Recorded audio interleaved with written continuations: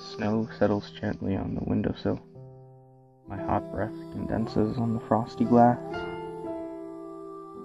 What kind of life do I want?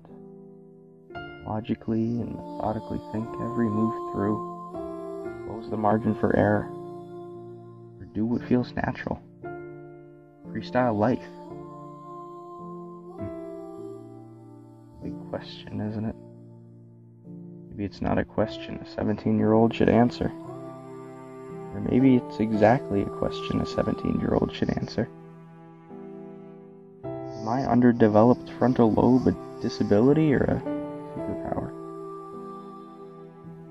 I act without thinking, take more chances, live life in the moment. I mean, I don't think. Fender benders and cuts and bruises are a part of being young. Price you pay, I guess. I don't really know what to think. Life is art and art is free, but art's kinda dumb. Painting is only meaningful if you have talent. Singing is only meaningful if you have rhythm. It's kinda weird. It's this weird thing that exists outside the realm of logic and the foundations of reality. There is no science in art.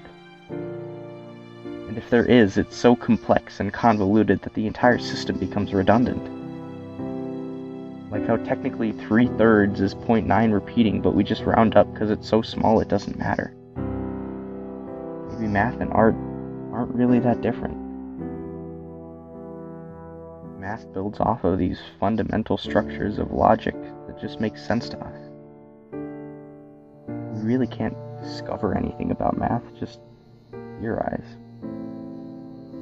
Think about numbers and properties and ways to manipulate them, while still following some ridiculous logical laws. So, math is stupid too. We just live in this big, stupid world filled with these incredibly complex, stupid beauties. And these magnificent, stupid constructs. The universe is made of stupid things. But I guess whenever you try to look at the universe from normal eyes, it all seems kinda stupid. It all just looks ridiculous and parodical and stupid. Just stupid. What do I know? I'm just some stupid kid who doesn't have enough of a brain to know he wants a job. Whatever. Don't do drugs.